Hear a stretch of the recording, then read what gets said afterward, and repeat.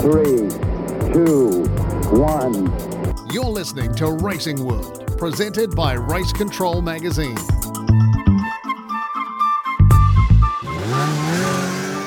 Welcome to Racing World, presented by Race Control Magazine, your IndyCar fan magazine. This is our sample edition of Racing World, the podcast. And during this podcast, we'll be introducing you to some of the key members of this team and giving you an idea of just what Racing World will be all about. It'll be kicking off in the coming weeks, and it'll be a weekly tune-in that you'll be able to listen to everything relating to the motorsport world, from Formula One to IndyCar to domestic motorsport around New Zealand and around the globe. It's Racing World. To give you a hint of some of the people that we talked to, recently I caught up with Dan Anderson, the promoter of the Road to Indy series, and had a brief chat with him about all the virtues that Road to Indy has, and this is just a sneak peek of what's in store. We take them in at a very young age, 14 years old now, the youngest, and they come in raw. They have to have done something else. They can't simply start with us. They have to have been good at go-karts at the very least, or done amateur or school-type open-wheel racing. They've got to have some kind of a resume before we take them in, because this is not amateur.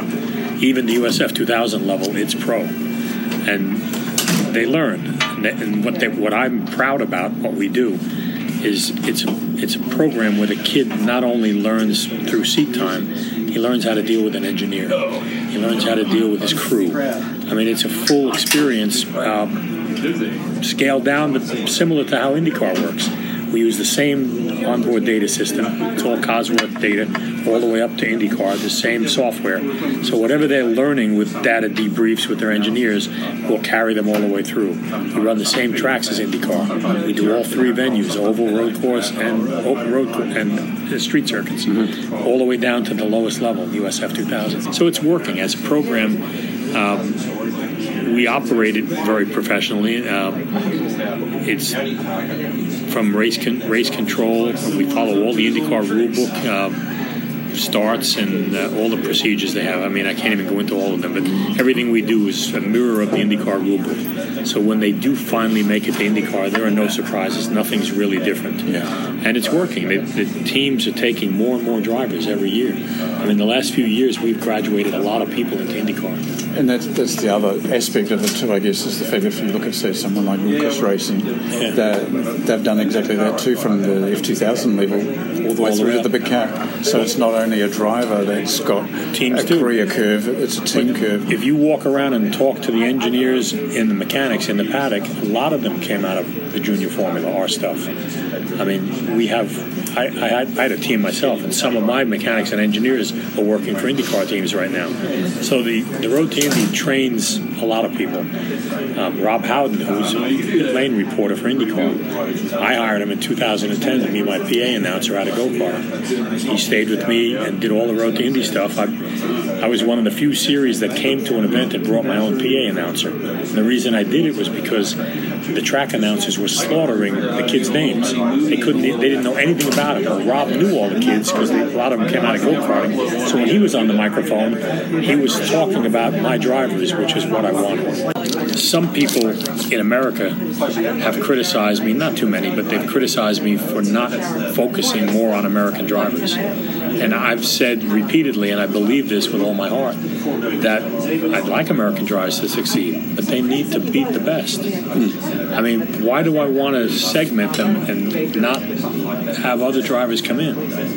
I mean, if you can't beat these kids from England and France and New Zealand and Australia, then maybe you're not good enough. I mean, it's the way it is. It's reality. I mean, so we're an American series, but we're open to everybody. Race Control Magazine is your IndyCar fan mag and so much more. Publishing monthly online on issue.com. You'll find Race Control Magazine there for you to download and enjoy everything IndyCar and so much more.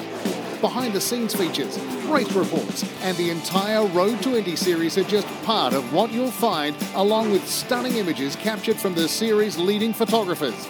Grab your copy today at issue.com. That's ISSUU.com to complete your motorsport read.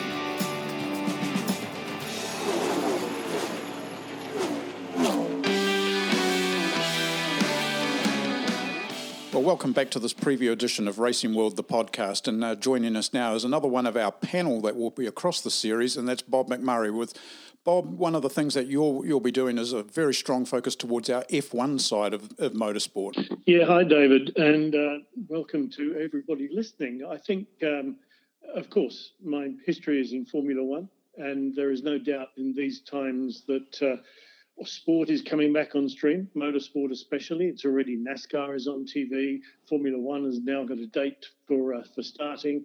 We've got IndyCar with dates to start, and supercars are starting. So everything is gradually ramping up, hopefully, to be a bright future for motorsport. But in Formula One, there is always argument, discussion, and a lot of stuff to talk about. And this is not just under the current restrictive system of maybe you can run, maybe you can't, with crowds or without crowds. In the recent past, there's been talk of budget cuts and various regulation changes and teams that may not be there in the future. Teams like Williams, who are precariously balanced at the moment, and indeed have got a portion of that company up for sale. Even the giants like McLaren are feeling it. So there's an awful lot that's going to go on in the next 6 months to 1 year, probably 2 years. This is not going to settle down in Formula One for a long time. So yes, we'll be trying to get to the bottom of a lot of stories there. We'll be joined, of course, by Darcy Waldegrave, a third leg of our panel. And Darcy has not only a motorsport interest, as anybody who knows Darcy will know, but in his position as a journalist, a radio journalist on 1ZB and What Was Radio Sport, he covers a multitude of sports. And David, yourself, you're interested and you are an expert on the IndyCar series in America. So I think we can cover pretty much what anybody actually wants us to cover in the world of sport generally. But as you said, Formula One is my old home and my love, so that's what I'll be talking about. Well, I think the neat thing that we're going to be offering listeners, not only domestically if you live here in New Zealand, but also right around the world, is the ability to listen to our stories, if you like, a little bit of our maybe warped sense of humour. It'll be a fun listen to anyone. So if you're listening to the podcast when you're at the gym or in the car or whatever, part of our aim is to be entertaining as well as informative. And collectively, we do have a lot of knowledge about the sport and what it's doing on a global and national level here in New Zealand. And it's an exciting thing to be able to present to you. And I know we're very excited about it. We're very pleased that we've entered into an arrangement with IndyCar whereby after every IndyCar race we'll be able to talk to the winner of the races. So we have that, and you've got a whole heap of guests that you've got in your diary just waiting to be on the show as well. That's true, and I look forward to reconnecting with them all again, as we have done in the past, from people like Ross Brawn, who's in charge of Formula One, to team managers, team owners, drivers, all sorts of things. And one thing, going back to what you were saying there, one thing about the three people involved in this primarily are that we do tend to have reasonably strong opinions. And those opinions will not be diluted merely because we're talking to the people on the radio. So, no, I'm looking forward to telling people what I think and having them tell me what they think, which is sometimes completely opposite to what I think, which is a good thing.